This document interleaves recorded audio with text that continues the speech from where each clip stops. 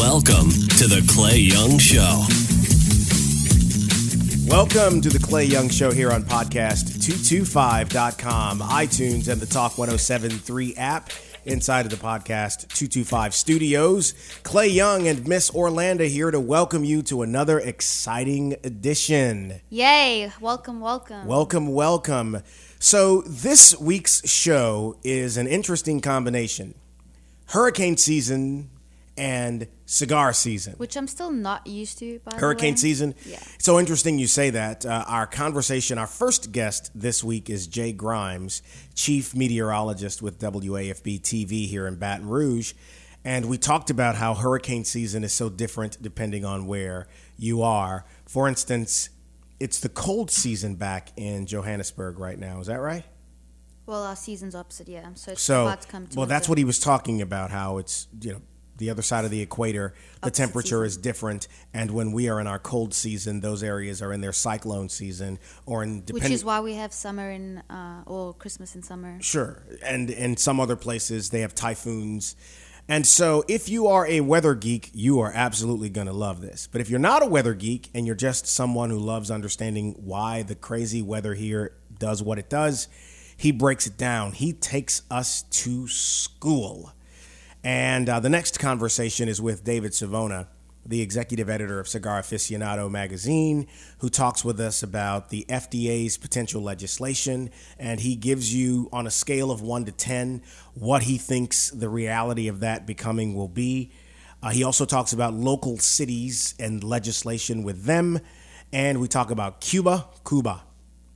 I got to get to Cuba at some point really soon to see about what's happening there. I know that groups are planning trips over, little junkets to kind of see pockets of places where they can invest cash. So maybe that's in the future. But anyway, he talks about Cuba, the latest with that, and his magazine and how they come up with what they come up with, and the controversial figure on the cover of the current edition of Cigar Aficionado magazine. So that's a great conversation that I'm looking forward to you guys hearing. Smoke 'em is done. We hit our goal. On to next year.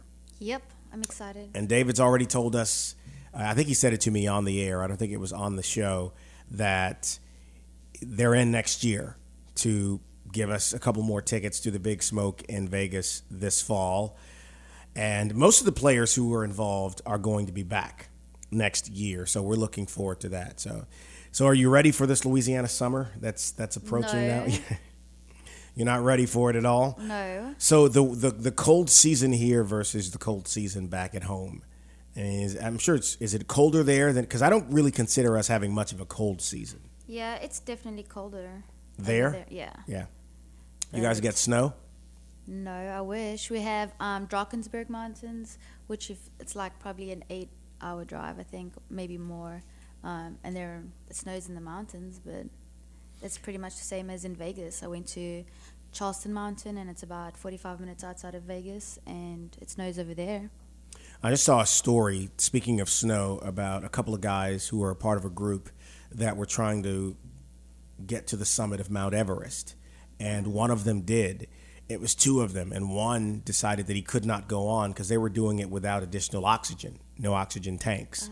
Did you tell me about this? I don't think I did, and because I just saw I think yesterday I saw the story about him having done it, and he talked about the teamwork, and he said if his friend had not decided not to keep going with him to the top, it would have been bad for both of them, because he likely would have had to carry him down the mountain in a bad state where neither one of them might have made it. Right. So it's just interesting. I truly admire people who do things like that. That's something that very few people who have ever existed on this planet have done, and that these guys have done that. I just think there needs to be more of that. We should be able to encourage each other to do crazy stuff, and that's what we try. We try to do crazy stuff because you get one shot at life. You do all the normal stuff as best you can. So we're going skydiving Friday afternoon? Can't go Friday, but I want to go. And in fact, I actually know a guy. I know a guy too, Mr. I know a guy. What are you talking about? You say that like I say that all the time. No, but yeah, that's true. So do you know someone who does it? Yeah, it's his hobby. He probably jumps 2 or 3 times. Do you know PJ? Did you ever meet PJ Tavernet? No. I used to work with Acura. Now he works with Assurant Health. I don't think he sits on the Y board with me. In a conversation with him, he says he used to do it all the time. Like there was a group and the whole thing, and they get seriously Oh, into yeah. it, and then they start packing their own parachutes, and they get like, I mean, it's an expensive hobby. I really want to do that. I don't have a bucket list. Well, create one. I don't need to create one. Bucket lists are about death. I think lists like that are about living. You know, things you got to do before you die. It's too much pressure. And by the way, none of us really know when we're going to go. So you should have a bucket list, things you want to do Just before I just you're call it a to-do list. 40, before you're 50, before you're 60, before you're 70. There you go. That list wouldn't be long for me. Well, then you're not thinking hard enough, because there's so many things out there that you haven't tried yet. Yoda over here. All right. Jay Grimes with WAFB TV is up next here on The Clay Young Show. Last year about this time, walked into my home in the evening, and I had visitors. Not relatives, termites. And the first thing I did was call John Conroy, and that's what you ought to do. Better yet, go see him. Here is John Conroy. What do we do? This is the swarming season, right? It really is. It's just getting started. Now, you had the little gold-colored little boogers with the wings. That's exactly right. Those are not your friends. Couldn't shoot him, so I had to call you. Yeah, exactly. And if I recall, we treated that. Yep. By doing a termite treatment around the outside. That's right. These were definitely formosans. That's right. We used Termidor and we used Tallstar in different areas. Folks, if you come by, this is the exact same stuff the professionals use. And it solved the problem. It did. Absolutely, it did. So if you are in the New Orleans region and you're thinking about this, and you should be, how can I get it? In Metairie, we're located at 3512 Severn Avenue. On the North Shore, we're at 1417 North Highway 190. And on the West Bank, we're on the Palco, just past the Harvey Bridge. The man knows what he's talking about. Go see him at Pest Stop Do-It-Yourself Pest Control. Welcome back to the Clay Young Show.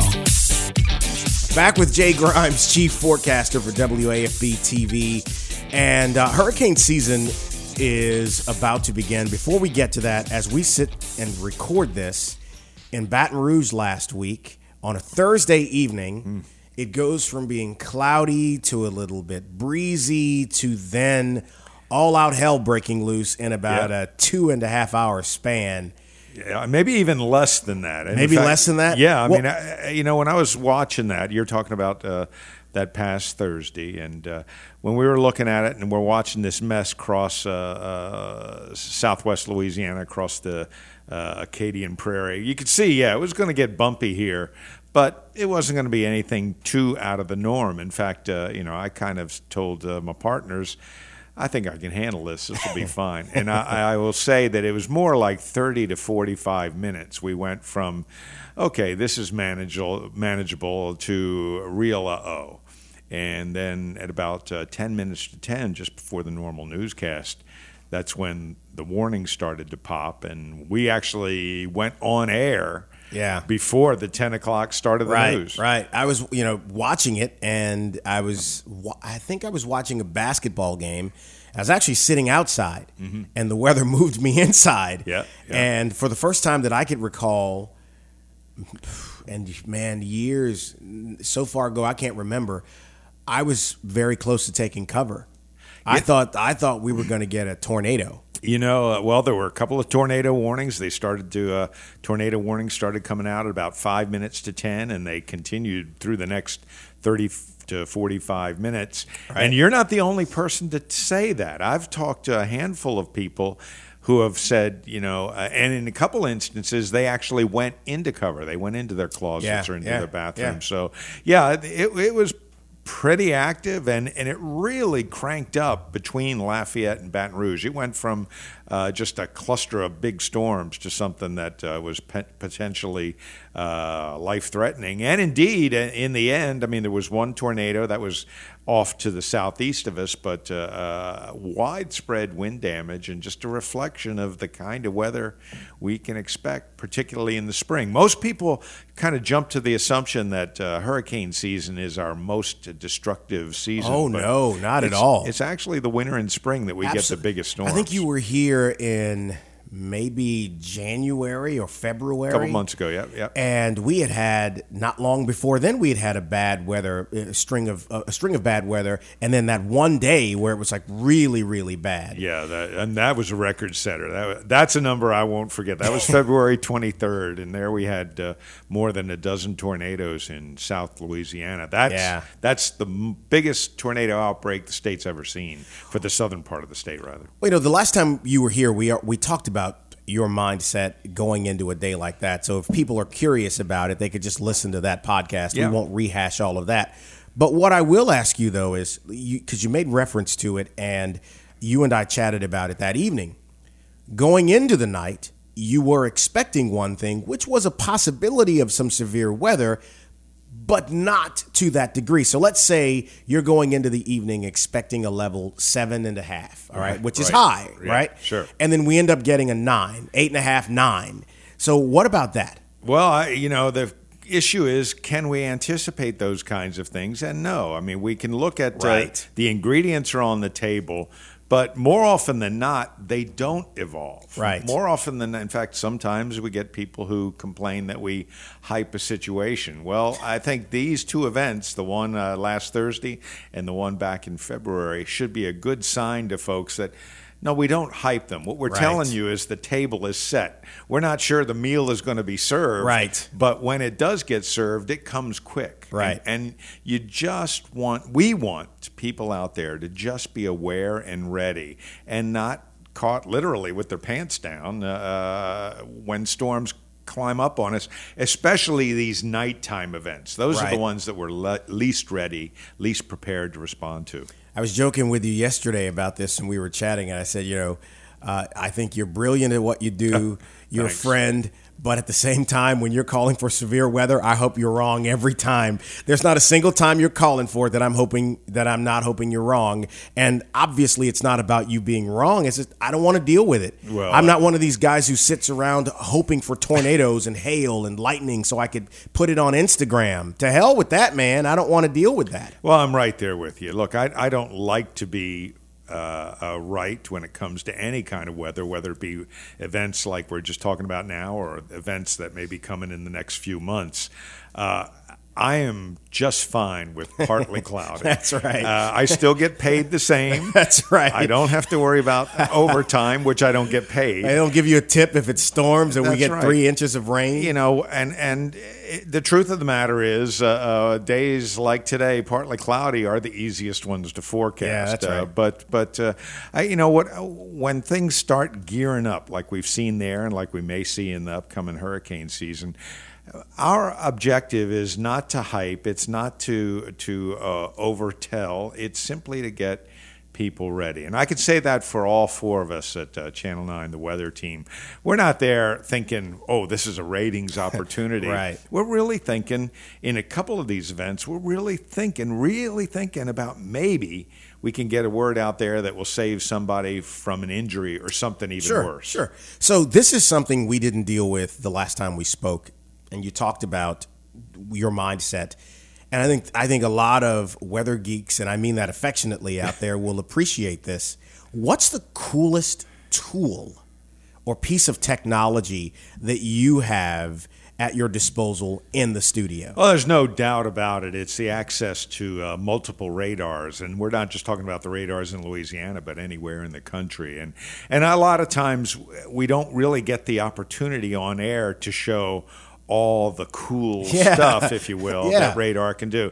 And when we look at it and people are seeing blues, greens, yellows, and reds, that's only a fraction of the horsepower that radar has. And the new radars now are even more complex than I can show on TV. They now take a double swipe of storms, so we really have the ability to look in a storm three-dimensionally. Right. We get to see features inside a thunderstorm now that we never could before. And one of the things we've shown recently is this. It's called now dual polarization Doppler. It's taken an up-down and left-right scan of a storm, essentially at one one flash. One Now city. explain how that works. Well, the radars simply, and this is the way I describe it at the schools. Think of the radar as sending out a flashlight beam. Okay. And raindrops are tiny little mirrors. Okay. The more mirrors out there, the more the beam comes back. So Right. that's how it measures both the intensity and the distance, because the computer actually measures the time for that pulse to go out and come back. So that's how it gets the distance. The intensity return gives us a sense of what the activity is in the storm. But now, by being able to look both sideways through the storm, left, right, and also up, down, we can really see the dynamics in the system. And so What are those dynamics? Well, updrafts, downdrafts, the kinds of circulation. Okay. And most importantly, what we look at is what is the potential for circulation Okay. in the storm that Okay. may indeed result in tornadic development. And then what we now have that we never could see before, this same feature, this dual polarized Doppler, allows us to see the elements that are being tossed around in the atmosphere. And what the radar does in a real simple sense is it kind of assumes and measures raindrops, and all raindrops are basically the same size. Mm-hmm. When it looks into that thunderstorm area and sees elements of varying sizes, well, that's telling the radar there's something here besides raindrops. And so that's where we actually can see what are called debris balls. When you have tornadic activity, the radar will show us that there are different sized, and in meteorology we call them meteors, things in the air, different sized things in the air. And that is now why and how the Weather Service can say we have a, quote, confirmed radar tornado based on the radar signature. We literally see the dust, the branches, the tree limbs, the boards, and everything else being tossed up in the air by that tornado. So let's specifically about tornadoes, and I don't know if it's a matter of us being able to record them now because people can see them, or radar technology evolving. It just seems like there's more talk about tornadic activity than I could recall, and maybe I'm wrong. Maybe it's just I'm noticing it now. But is that a point of fact that there's more of it now? I think there's more of it now, and a lot of it has to do with just the technology, including that thing you're holding in your hand. Right. I mean, people are out there filming. That's everything. exactly right. And I mean, I'll be honest. 20 years ago, somebody would call me up and they say, "I think I saw a tornado." And 10 years ago, they would call me up and they would send me a snapshot of a cloud. Right. Today, they send me a video. Actual video. And now I can see the spin. Right. And so, one of the things that's happening is that we're much more sensitive to it. We're more aware of it as a community here in South Louisiana, not just nationally. But now we have more hard evidence, and a lot of it is simply that video evidence. In the past, you would get a call from the public and you would say, well, okay, I don't see it on radar, might not be there. Then you get a picture and you go, okay, it may not be on radar, but that is clearly a rotation and a funnel cloud. And so that's how things have changed. And then there tends to be kind of and I think it's a positive feedback, but as we become more aware, we become more observant as a community. We keep our eyes peeled more. Plus, with our technology now, if I tell the audience today's a good day for the potential for funnels, people tend to look up a little bit more. I believe the presence of technology now, the technology that you can use to predict possible weather patterns, and the technology we carry around in our pockets, these things have probably saved countless thousands of lives over the last 5 to 10 years, because where you might not have known that the weather was going to go from stormy to tornadic. Now I can hear your voice on my phone saying take cover. Yeah. But these are all good things. They really are. And I think some people, again, say, well, you're just hyping it. You're making it a bigger story than it is. And, it's not a hype when that tornado goes through your neighborhood. Absolutely. If you don't see it, I understand. It doesn't quite register. But when you see the footprint, and you're absolutely right. One of the things we've done is, and I say we, I mean the weather community led by the National Weather Service, our warning time has expanded from about 5 minutes to about 15 minutes. Well, for a lot of people, that's really the difference between making a smart decision and being reactive. It gives you a proactive opportunity rather than a reactive opportunity. So over the course of the last handful of years, there's I think it's certain safe to say that hundreds have probably been saved and thousands have avoided injury. But I would say, again, we're talking Louisiana, but across the nation. Yeah, across the thousands nation, right. of people who heed those warnings. And, the news media has always talked about the weather in an after the fact, kind of presentation, not weather folks like yourself, but after the fact. Well, now more and more, like for instance, last Thursday, you guys went wall to wall with this. Right. Wasn't a hurricane, but this had the potential to do great damage. No one lost their lives, but think about it. I remember last year there was this bad, dust up. It was in the morning, one of those mornings last year, and I happened to be on the southeastern part of the parish near Prairieville.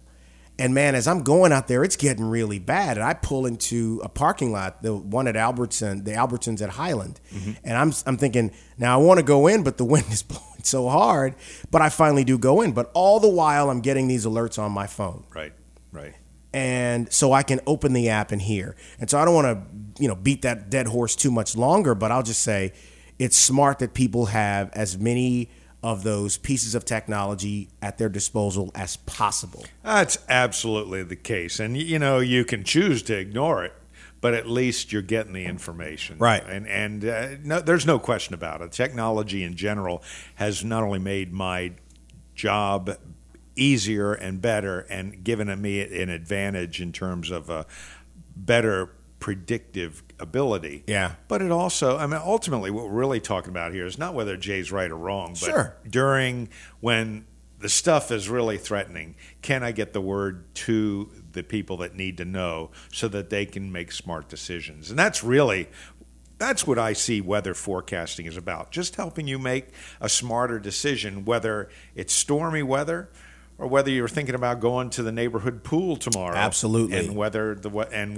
weather will cooperate. So let's transition now to the 2016 hurricane season. All right, then. Yes, that is indeed. set to begin on the calendar in a few days, but tell me about that. It's set to begin on the calendar in a few days, but for all intents and purposes, we're in the season now. Well, and this year started a record early, and folks probably don't remember, but we actually had our first hurricane of 2016 way back in January. I'd forgotten that until you said that yesterday when we were talking. It's like, that's true. It got a name, right? Yeah, that was Alex. And so the A is gone already. The next one will be the letter B, Bonnie. And I'm begging y'all to make C, Clyde. Well, no, C is going to be pronounced Colin, but I promise you some of your radio friends will make it colon, and then that joke will go on forever and ever. So hopefully it's a short-lived storm. The season, in fact, that January, Alex, that's only the second time in history, going back to the 1850s,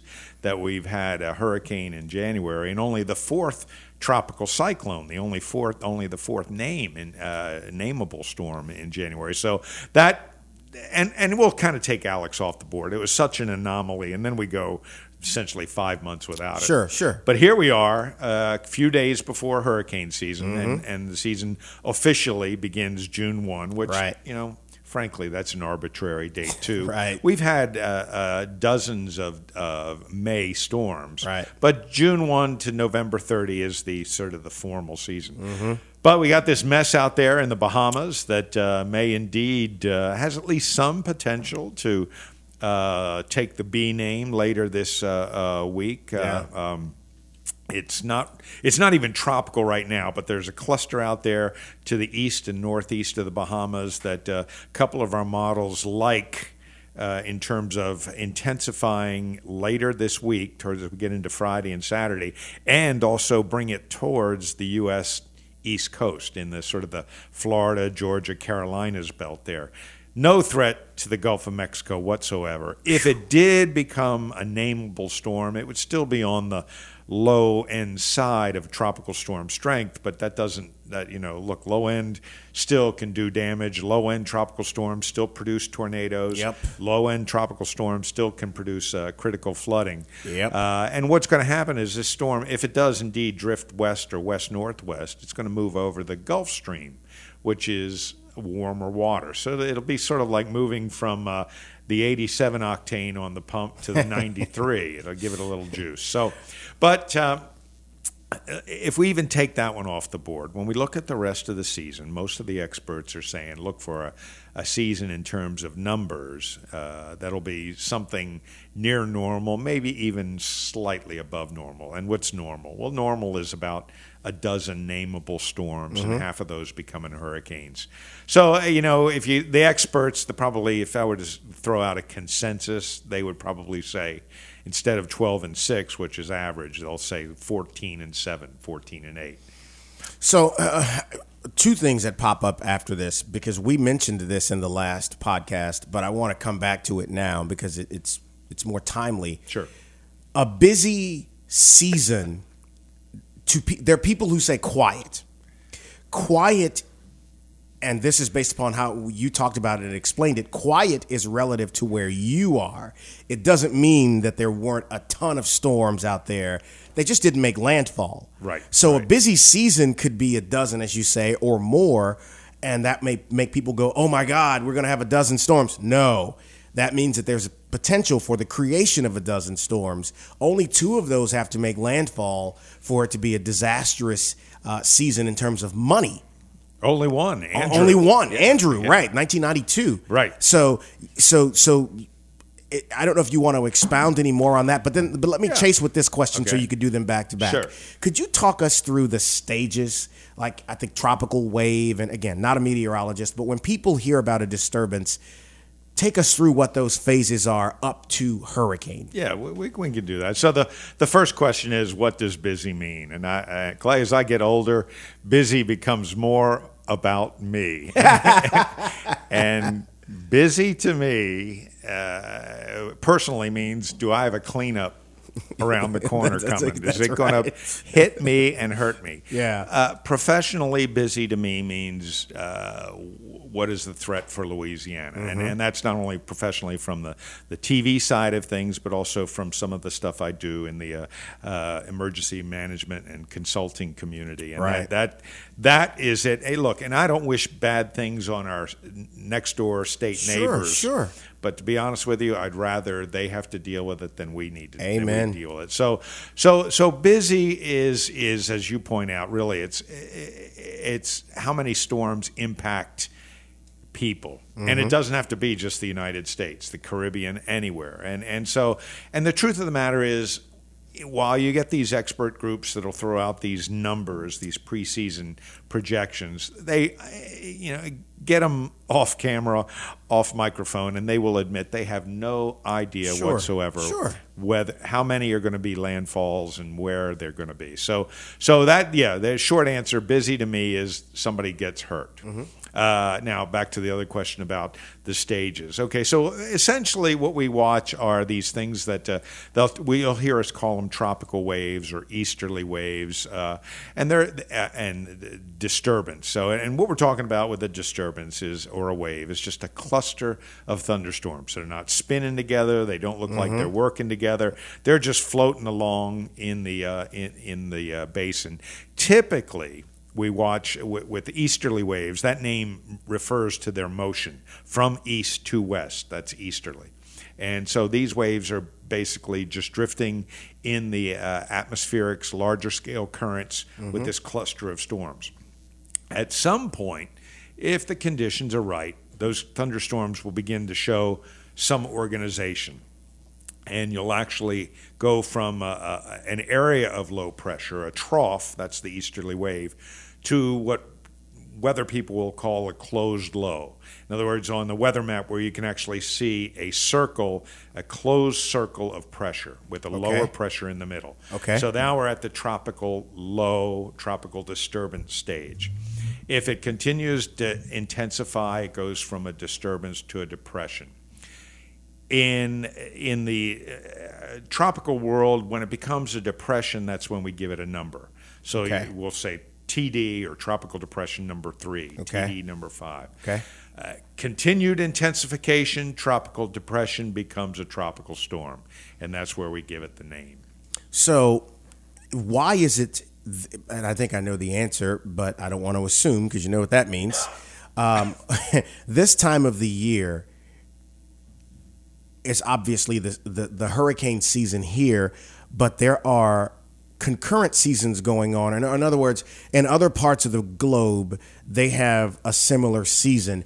And so I'd like you to kind of talk about that. But also, is it about the water temperature? What atmospheric conditions precipitate the formation of waves that can become hurricanes? All right, you got two features here, and you have to think of them as working together. You got the ocean and the atmosphere. And let's go first to your first question. What about the seasons? Yeah, there are other hurricane seasons. We focus on the Atlantic. Right. And in the Atlantic, we average, say, something on the order of 10 to 15 named storms each year. That's actually a small percentage of all the tropical activity on the planet. We get 10 to 15 here. For the globe, we average close to 100 storms that could be nameable. The Pacific Basin is very, very active, 3-4 times more active than the Atlantic. Really? And in fact, in the Pacific, most groups actually break the Pacific up into regions, the Eastern Pacific, the Central Pacific. Then there's the Indian Ocean, and we forget all about that, but some of the planet's biggest monsters form there because the Indian Ocean tends to be the warmest of the oceans. Okay. And then we got to also remember, south of the equator, well, we're having summer, they're having winter. Right. So their season is their hurricane period. So it's inverted. It's the other way around. It's during our winter. Yeah. So there, and so when somebody says how many storms are we going to get this season globally, you really can't say, well, do you want to go by the calendar? Do you want to go by the northern hemisphere? Right. So there are multiple basins that get storms, and in the last decade or so, we've even seen a couple of hurricanes in the South Atlantic, south of the equator in the Atlantic, and up and through the 1990s, the general rule of thumb was that the South Atlantic never has hurricanes. Well, we've seen a change there. And that's a time for another podcast, whether that's global warming or not. Right. So anyway, of course our focus is in the North Atlantic. And we follow that here, and that season starts on June 1. The Eastern Pacific starts a little bit sooner because the waters get a little bit warmer. So let's go back to that other point then, the water and the atmosphere. Yeah, you got to have two features there. A rule of thumb is that the water temperatures in the tropical belts need to be around 80 degrees or warmer to provide the energy for a storm.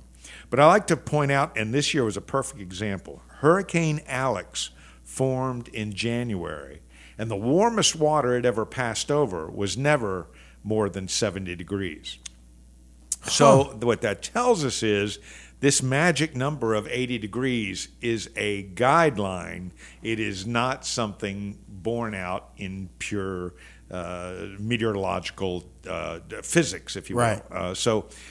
And really what we need with a hurricane is just the ability for thunderstorms to grow. And in the tropical belts, the water has to be pretty warm to provide the energy, which comes from the evaporated water that comes off the surface.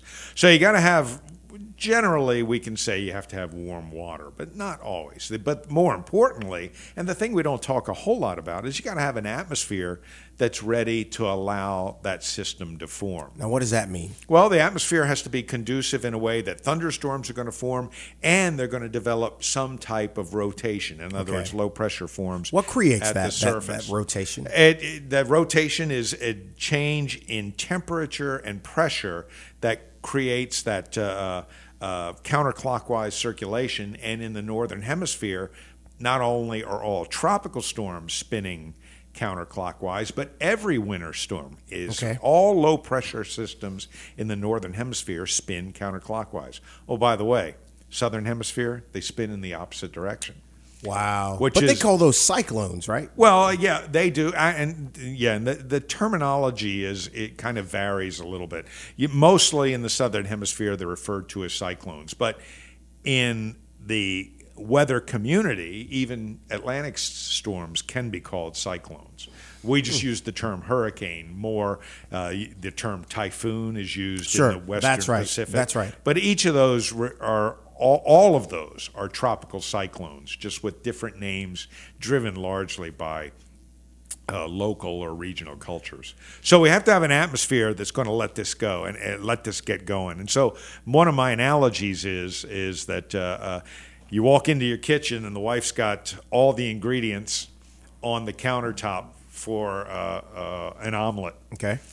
But if somebody doesn't put those ingredients together, they're going to sit there all day and Sure. you're not going to have an omelet. Well, that's the same here. We can have each of the parts of the ingredients for a tropical system to get going, but if they don't all come together at the same time, it doesn't occur. And for example, we'll often talk about wind shear as being destructive to hurricanes. So you have to have an environment where the storm wants to get organized, in which there is no wind shear at the mid. What is wind level. shear? Wind shear, typically what we talk about with hurricanes, we're talking about winds at the mid and upper levels of the storm structure. Something, say, like 2, 3, 5 miles up into the atmosphere, where the winds are moving a little bit faster than below. And so you end up with a sort of a tilted system because the winds in the middle and the top are pushing the top over. Okay. Well, hurricanes are like chimneys. Yeah. They have to be vertical to be efficient. So when we have wind shear, that tends to inhibit the ability for a storm to intensify. In fact, strong wind shear will actually rip a storm apart. So we have to have both the atmosphere and the ocean coming together at the same time to get a storm going. What do you expect this season? Well, I'm not one of these people that throws out those numbers. What we do know is that El Nino is going away. El Nino produces a lot of wind shear. Yeah. El Nino is a good thing for us during hurricane season. Well, that's not going to be in the picture. So that means one of the inhibitors has gone away. Now, that doesn't mean we're going to double the storm counts, but it means that there's a potential for more storms to develop. Beyond that, when people ask me what are the chances that we're going to get hit this year, what I can tell you are the long-term statistics. And the number one that I throw out whenever I speak in public is, look, folks, there is historically, at least a 50-50 chance of one or more named storms impacting Louisiana. Now, that might not be here in Baton Rouge. It might be in Lake Charles. It might only clip the Bird's Foot in Plaquemines Parish. But 50-50 is higher than most people know. In fact, on a decade basis... I'm not loving that. On a decade basis, we get 7 named storms on average. 3 of them hurricanes, 4 as tropical storms. And here's the other little hook here. Most people are aware we've had a couple of quiet years. In fact, we've had 3 years in a row without an impact from a named storm. We've only had, in the last 120 years, there have only been 6 or maybe 7 times where we've gone 3 or 4 years without being at least clipped by a storm. What the odd tells me is, at least the odds are suggesting we're coming up about due. Now, that said, doesn't mean it'll happen, but I will tell you there's never been a 5-year stretch. Right. So I'm hoping we will start that trend. Well, I'm good with it. Like I said before, I do not need the work. But what I will tell you is that I am really very impressed by the state of preparedness we live in all of our communities in South Louisiana. We have a superb state Homeland Security Office, the GOSEP. Yep. And I've had the opportunity to work with a lot of the individual parish and even some of the local municipal emergency management offices in the area here. And I can tell you all of those people take it very, very seriously. And I think we've also seen by our willingness to evacuate the coastal parishes in the last decade or so that people down here get it too. And a lot of folks worry about some measure of complacency because we've had 3 quiet years. Tell you the truth, I'm not too concerned about that. I think all you have to do is just say Gustav and Isaac and Katrina and Rita, and people sit up and take notice. You know, we talked about this before, that Gustav impacted us in ways that Katrina never got even close to. Oh, absolutely. Yep. And it was something. I remember Katrina, obviously we all do, but the aftermath of that storm is what we think about, and that's not a whole lot to do with the storm. That's about the change in lifestyle for so many people. Gustav was a monster that hit us square in the mouth, and we had to deal with it because I had longer power outages and with Gustav and more damage and all of that. And so, you know, but I want to wrap up with this. Some things that you would tell people to consider, you know, and not the armchair weather guy, because there's a ton of those on television and radio, by the way. I'm not one of them. But I will say, for the average John Q. citizen, as you get them to think about preparing for hurricane season, what would you say? You know, I usually say 2 or 3 things. One is that prepare for Gustav. You know how that impacted you, or maybe your house was spared, but probably somebody in your neighborhood took a got hammered. And you know, we all can walk away and say things are good, but all it takes is a tree on the carport. Frankly, all it takes is a tree down in your yard. There's $3,000 you got to come up with just or to the get it fence moved. going down. That's right. So it doesn't require a wallop by a hurricane, even this far inland. And bottom line is, assuming no one is hurt, you have no really long-term impacts from one of these storms, you still have an inconvenience. Sometimes, people were without power for 2 or 3 weeks. That's more than inconvenient in today's world. That's right. So the one thing I tell people is think about what would you do differently now if you knew Gustav number 2 was on its way. Go ahead and do that. I have become a real proponent of encouraging people to think real hard about flood insurance, National Flood Insurance Program. For most people in Baton Rouge, it's a little bit more than $1 a day. Sure. And it protects your house from flood waters, because when your house floods, your insurance company, your homeowner's policy will cover it fine as long as it came through the roof. Isn't it mandatory now? Well, it's mandatory in certain zones. So there's the whole thing about falling versus rising water. That's right. Yep. Yeah. And the only way falling water gets in your house is if you punched a hole in the roof. Right. And so, but rising water happens more than people realize. 1 in 4 properties every year that gets flooded is outside the 100-year flood zone. Wow. 1/3 of the money from the National Flood Insurance Program goes to homes that are outside the 100-year flood zone. I guess I need to call Jim Donnellan and bring him on the podcast. It's something, and he'll be even a more aggressive forceful proponent about it. Because do I have $500? Not that I can just whip out and write to the National Flood Insurance Program, but 2 inches of water in my house is about $10,000 worth of damage. And $500 is less than I pay to drive the streets of Baton Rouge in my car. My car auto insurance is more. So in those terms, it's really not a bad thing to do. The other thing, of course, is, find that resource for the information that you really connect with. And, I hope it's the Storm Team at Channel 9. That's right. Look, if it's one of our competitors, if it's Clay Young, don't make it Clay Young. Find the place that you get the information that is helpful to you and gets you prepared and keeps you attuned. Our communications community here, I think, does a superb job of getting people ready. I would agree. Once the storm is threatening. Sure. But lastly, the responsibility is yours at home. Yep. It's not somebody else's problem. That's right. And so the more prepared you are, the more ready you are to take care of your kids, your family, That's and right. also think about your extended family. Absolutely. Lots of folks out there are the caregivers to the older parents. That's right. Or you may have a sister with kids. Sure.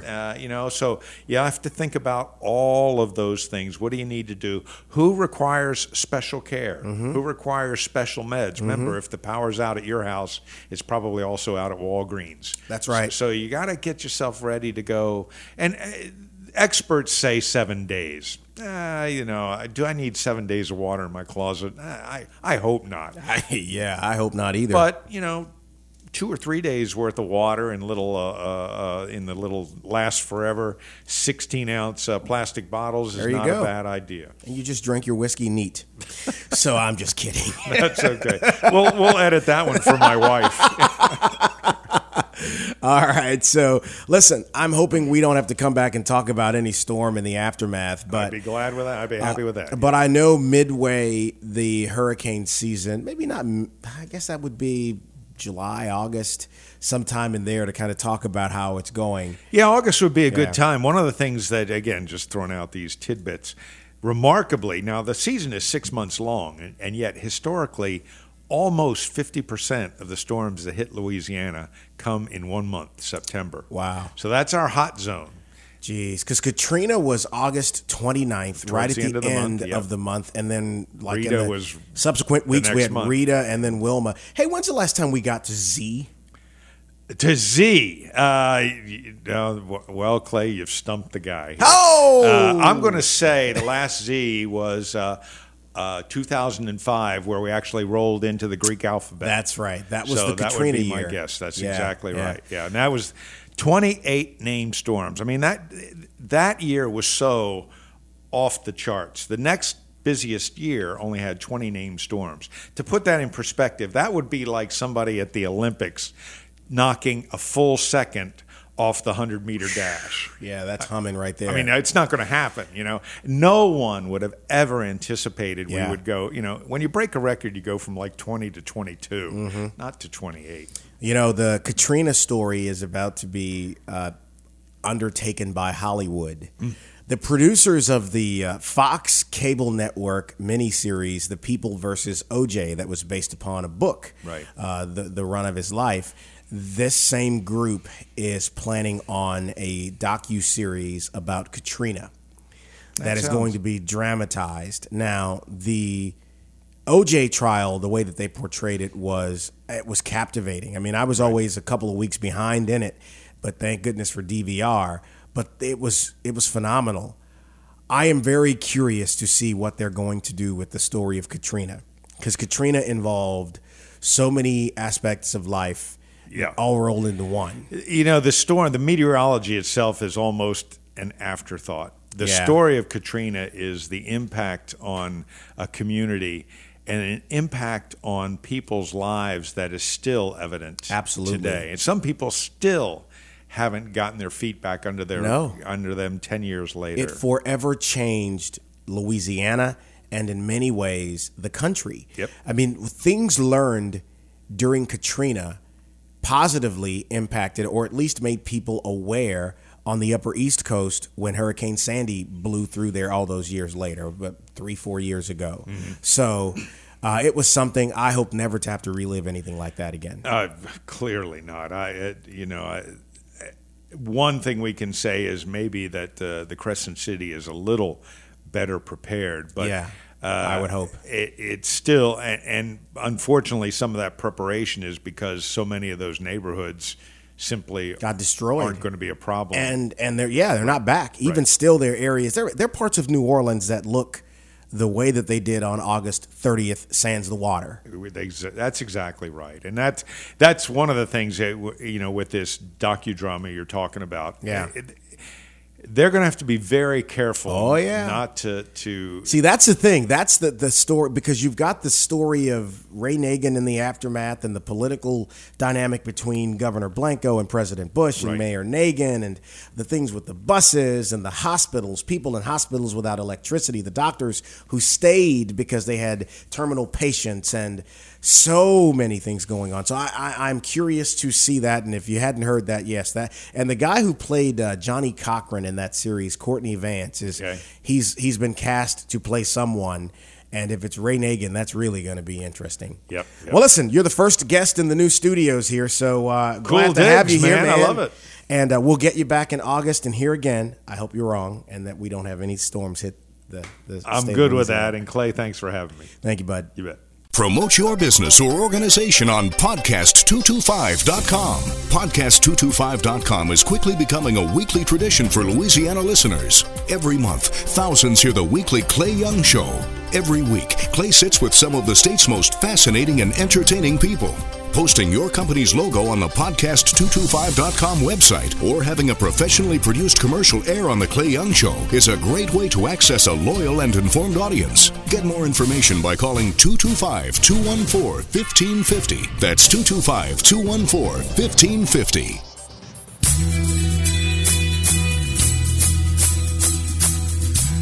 This is the Clay Young Show on podcast225.com. Back with David Savona, the executive editor of Cigar Aficionado magazine. Dave, how are you, bud? I'm doing great, Clay. How are you? I am fantastic. You know, I want to begin with saying again, thank you for the donation made to the Smoke 'em If You Got 'em fundraiser. It was a success. We set a goal of $20,000, and we hit that goal, and everyone had a great time, and not in small part to the fact that a couple of people are going to be at the Big Smoke in Vegas this year because of your generosity. Well, very happy to help out. We always love supporting good causes like yours, and it's a pleasure to donate tickets to the Big Smoke. Well, you know, this year's event, as folks around here know, benefited the Chris Kyle Frog Foundation, an organization named in honor of Chris Kyle, who was featured in the movie American Sniper. His wife, Taya, runs that organization now, and they help veterans and first responders. And so, Dave, man, it was such a patriotic atmosphere. Jameson was there to provide whiskey, and CLE, Cigar Company, they did a custom Smoke 'em If You Got 'em box of cigar. They did their premium blend that we gave to people who attended the event. And I'll have to send you a couple pictures of that box. I actually want to send you some pictures from the event, and I got my fingers crossed that maybe we might make one of the magazines or something here in the next several editions to bring attention to this thing.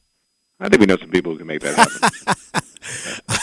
I think so as well.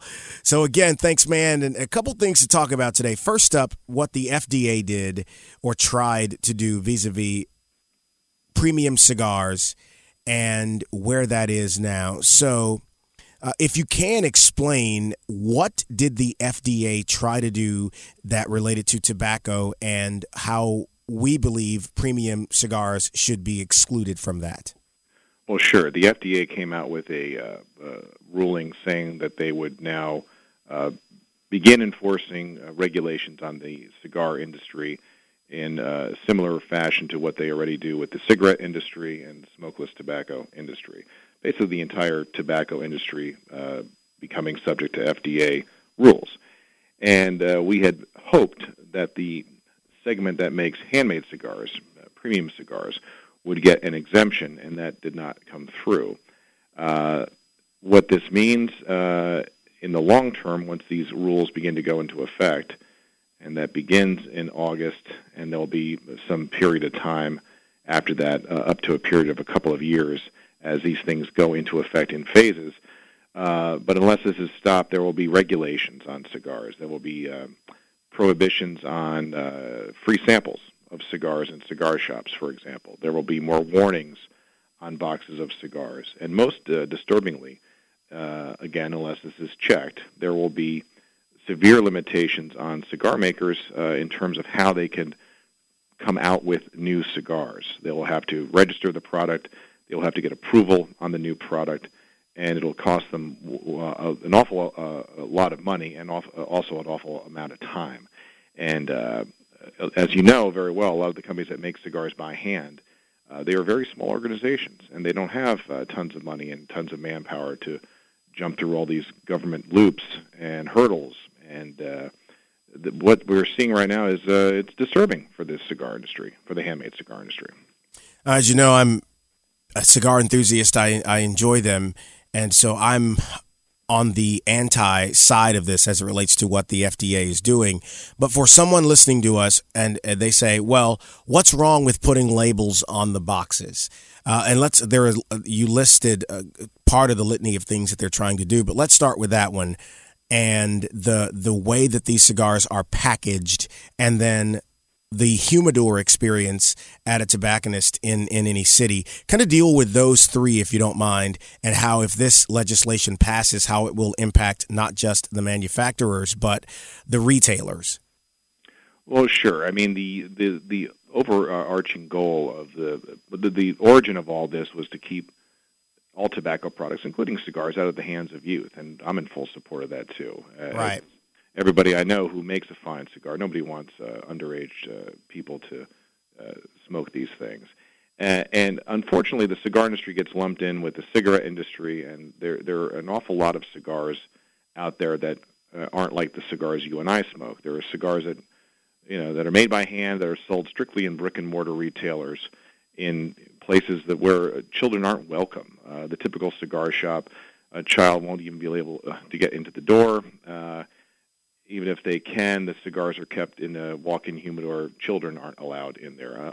People under the age of 18 or whatever the legal smoking age is in said state wouldn't be allowed anywhere near the cigars. So the rules are already being enforced at that level. The problem is the cigar industry is a big one. There are many more cigars made by machine than are made by hand. There's about 12 billion cigars sold in the U.S. every year. But only about 300 million of those are the handmade variety, the type that Cigar Aficionado looks at.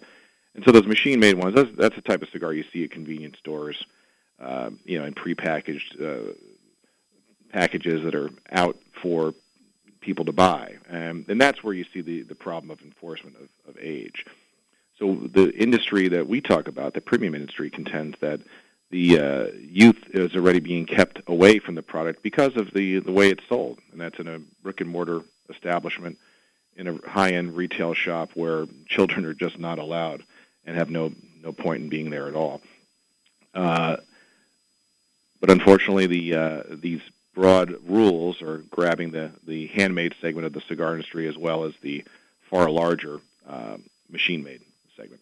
What do you believe about the possibility of this becoming a reality? I know there's kind of a stalemate going on now, but it doesn't seem like this lobby that wants to do this is going away.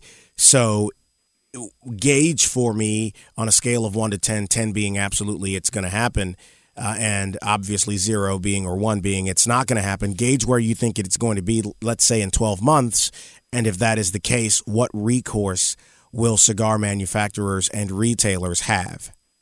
I'd say it's closer to a 10 than a 0 right now. It's looking, if I had to guess, maybe throw a number of 7 on it.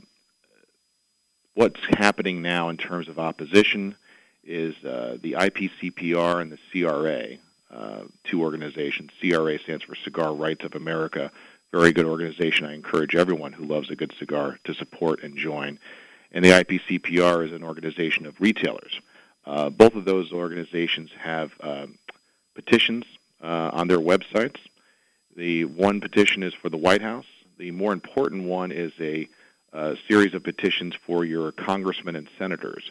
Because right now there are bills in the House and Senate that could still save, if you would, the premium cigar industry from this FDA regulation. One in particular that could basically cut off the funding and for this regulation and get the exemption we think the premium cigar industry deserves. But it's a tough fight. It's a tough fight to make that happen, and it's going to require the support of cigar lovers from around the United States to speak up and say, hey, we don't deserve these types of regulations. We're an industry with where cigars, handmade cigars, are for adults. They're legal. We enjoy them, and don't take our rights away. This will impact the premium cigar industry as we know it. Now, of course, you remember the IPCPR was here in Louisiana and specifically in New Orleans last year, and I'm sure you're aware. And you guys talked about the kerfuffle between the city council and the casino industry because of their smoking ban. Well, here in Baton Rouge, there was a similar effort lobbied by some of the same people. And it failed at the council level because of a number of factors. One, retailers spoke out at the council meetings in addition to cigar enthusiasts, and it fell because people saw it as a free enterprise issue, and if a business owner wants to allow or disallow something in their establishment, it should be left up to them. This kind of thing is popping up in cities around the country. So first, I'd like you to speak on that. And then kind of talk about the economic impact that these bans are having, because Harrah's in New Orleans is really feeling it because of what the New Orleans City Council did. Sure. I mean, smoking in casinos has been a big part of the history of casinos, and there's when you ban smoking in the casino level, you see an impact on business. There was a casino in Atlantic City called Ravel that opened and famously went non-smoking, and it very quickly closed. Smoking bans have been fought in casinos in Las Vegas. We would contend that a casino is an adults-only environment from the beginning, and why ban smoking, which is legal, in the casino? Let the business make that decision. Have a non-smoking area for people who don't wish to smoke, and have a smoking area for those who wish to partake. We're in big support of that. In terms of the impact on business, I'll go back to this FDA thing. This is an anti-business regulation.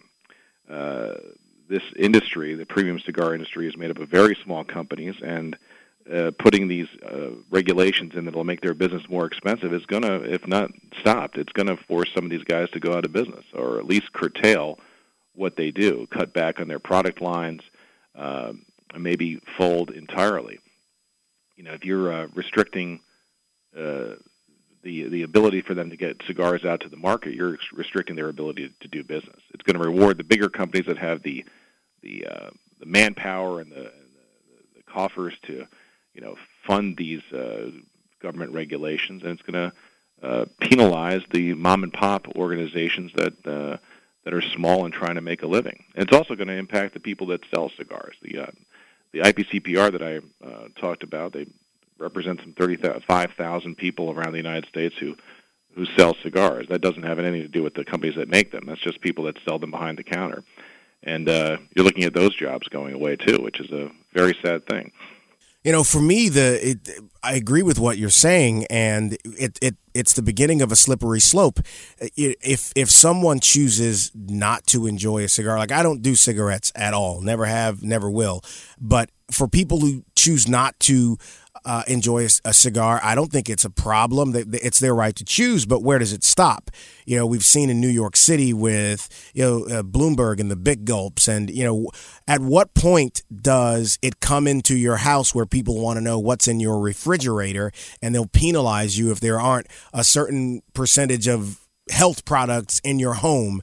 I mean, I think people say, well, that's ridiculous. But I mean, all of these things that reach the level of being ridiculous start someplace. And is this that place?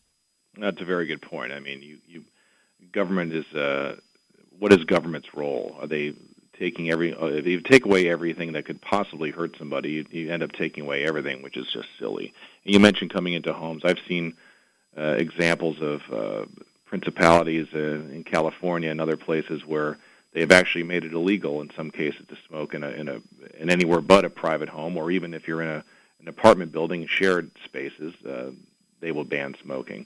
And you mentioned Michael Bloomberg, Mayor Bloomberg, when he was mayor of New York City. He took away smoking in certain outdoor areas. There are parts of Times Square where you can't smoke. There are New York's public parks you can't smoke. Central Park, it's a gigantic park outdoors, plenty Absolutely. of space for people. Yeah, it's illegal to light a cigar or a cigarette or anything else like that in that park, which is just silly. The great outdoors, I don't think anyone would be able to smell your cigar if you're smoking in Central Park, but you'd be breaking the law. Wow. Well, it's what's next? Big Macs, nuggets, or Yeah, I mean, what's next? It's I don't know. How do you think the industry is doing now in the face of this? Because I know you have a pretty good pulse on what the big guys and the smaller guys, the boutique blenders, are doing. How are they right now? Well, they're reacting right now. They're gathering their information, and this news just broke a couple of weeks ago, and the document with all the rules and proposed new rules was 500 pages long. So it's a lot to get through, and they're still getting through it right now. And not everything is completely clear. There's a lot to be learned about what could happen when these rules start to go into effect. The one good thing that's happening is the industry is pulling together, which is always a good thing in face of adversity. They recognize the threat.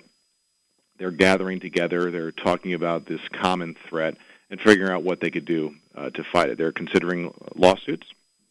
You know, their businesses are at risk. They want to fight for the right to sell a legal product and to do it the way they have for years. And so they're pulling together, which is a good thing, which is what they need to do.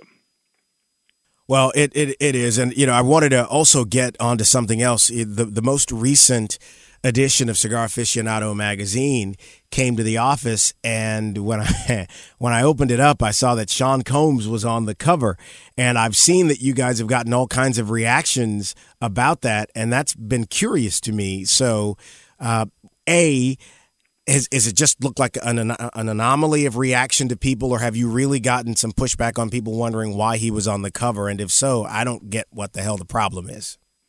Oh, our readers are incredibly passionate, and many of them have been reading the magazine for a long, long time. Some for the entire history of the book, and they're outspoken. They say what they love, they say what they don't like. And we've had a couple of comments about having Sean Combs on the cover, but a lot of positive ones as well as some negative ones. Like what are people? What's the problem? Oh, I think some people just don't like his particular style of music. And It's out of their comfort zone. I don't care about that. I mean, there are people who are on the cover who are involved in different things in entertainment, and I may not have seen a lot of their movies or whatever their art is, but I enjoy reading the articles about them. The John Voight one was probably the one that in recent times it's interesting to see the depth of thought he puts into things, and just, man, y'all got him to talk about a lot. He even nibbled around the edges of his relationship with his daughter, which he rarely ever talks about. And he doesn't like to talk about. Yeah, he was, but he was very forthcoming. And the Sean Combs interview, and just in the June issue of the magazine, which is out now. I mean, I think anyone who reads that will come away, as I did, with the impression that this man is an incredibly successful entrepreneur, amazing hard worker, and just his business ventures alone are staggering. He really knows how to move a product and to really feel the pulse of the consumer out there and put good products in front of them. And he's earned every penny he's made, and he's, from all accounts, an exceptionally hard worker who likes to relax with a fine cigar. So he's our type of guy. Well, he's absolutely our type of guy. And the thing, you said it, he's earned every penny he's gotten. He understood the importance of branding at a very early point in his career, and he's had so many different names that I just can't keep up with him, so I just call him the name his mom gave him, Sean, and it's easy to remember. And so it's a great story, and it's great insight. Something else about the magazine. So when you walk into my building, it's on the table in the lobby, and I've got finance magazines, I've got a local business publication that people may peruse, but the Cigar Aficionado magazines are the ones moved around the most. And I think a big part of that is the nuance of the magazine. It's primarily cigars, but it's also other things, other activities and clothing and all of those things. I don't know that you've ever talked about if there is a matrix or a percentage or ratio. Is there when you guys are putting that together? It fluctuates. Cigars are always a part of the magazine. That's our core. That's what got us started, and we'll never forget that. But there is much more than just cigars in there. There's a cigar angle. There's always something on golf. Basically, in a nutshell, we're just trying to find good stories and interesting products that will intrigue our readers. We prepare Cigar Aficionado for our dedicated audience. It tends to be an affluent audience, tends to be a male audience, and they read Cigar Aficionado in their leisure time. I always like to say nobody reads Cigar Aficionado because they have to. They read Cigar Aficionado because they want to. So we're part of that leisure time, and we want to intrigue them. We want to present them people who are making a difference, who have interesting stories, and really find the finest things in life for them to experience. Whether that's a great car, an incredible trip to a wonderful golf course, a new gambling strategy, something cool to wear. That's what we're all about. Couple quick questions here as we wrap up. One, an update on what's happening with Cuba. As you know, it's a big deal now. People are waiting on the day that they can walk into a store and buy Cuban cigars. And I've told people you don't have to wait on that to get a good cigar if you want one. They're good ones out there from lots of places. But an update there, and what can we expect in the next edition? Still waiting on seeing when the embargo will end. The embargo still exists. The talks are continuing with Cuba. The big update is on the travel front. You probably heard about the Carnival cruise line that came to Cuba a few weeks ago. The first American cruise to come to Cuba in decades, and all the other cruise lines are starting to line up and make their deals. So that's a much needed change on the travel front because the hotels of Cuba are packed right now, very hard to get into. So the idea of coming in with a big floating hotel, very comfortable floating hotel, to experience Cuba for a few days is intriguing and a good method for Americans to experience Cuba. Coming up in our magazine, we just put the July-August issue to bed, sent it out to the printer, and without revealing who's on the cover, I'll say it's someone who you probably don't know, focusing on a television show from a very storied producer that premieres its new season when the issue comes out. And I think it's a story that our readers will like as they discover this show that intrigues us. And a lot more interesting stuff in that magazine that I'll let you see when it comes out, coming out pretty soon. Well, I'm content to wait on it because I'm always surprised at who's on the cover. This last one was really like, didn't see that coming because I actually didn't know he was a cigar guy. But hell, at our event a few weeks ago, there were people who showed up to donate to the cause that I didn't know were into cigars either. So it's always enjoyable. And we'll send you a picture from that, as we were saying off the air. Hopefully we can make it into the rotation at some point. And I want to thank you again. And we appreciate what you guys are doing, man. Like I told you, I get the publication at the house and at my office. I'm proud to support what y'all got going on. Well, thank you for the support. So glad to speak to you. Well, any other thing you want to plug or get out there before we close it off? I would like to encourage everyone who likes a cigar, to go to ipcpr.org. That's where you can find the link to reach out to your representatives, your senators, to get the word out and say, hey, fight for this cigar industry. That's the one thing I'd like to spread right now. That's important. David Savona, the executive editor of Cigar Aficionado magazine. If you don't subscribe to the magazine and you want to know a great deal about cigars and the good life, even if it's in your dream stage before you make it a reality, I suggest you invest in yourself and subscribe to that magazine. Thank you, David. Podcasts have become a great way to get radio on demand. If you've wanted your own podcast, the time to call us is now. This year, Podcast 225 will be launching new shows, and yours can be one of them. You won't have to build your own website, and you'll be able to use professional broadcast equipment that will make your show sound amazing. If you'd like to know more, call 225-214-1550. That's 225-214-1550. Be a part of the on-demand audio movement today. Welcome back to the Clay Young Show. Great show again. Special thanks to Jay Grimes. The guy knows his stuff, and he is always on it. And hopefully during the middle of hurricane season, we can have him back to say, hey, it's been a quiet season. I would love that. And thanks to David Savona, who makes time for us in the middle of his busy day to talk with us about cigars and all things good life. Interesting thoughts on Sean Combs. He's right. The guy's worked very hard. He's earned every penny. And, I think that's the American dream, having an idea or some kind of talent, maximizing it, and then making a bunch of money doing it. That should be everybody's dream. That's the one I'm working on every day.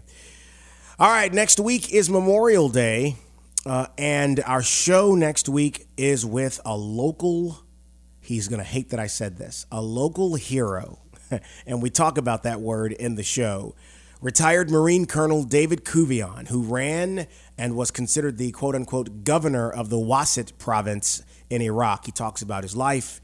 He talks about how he got to where he is, and I think it's a fascinating story that you guys will all enjoy, and that is next week here on The Clay Young Show.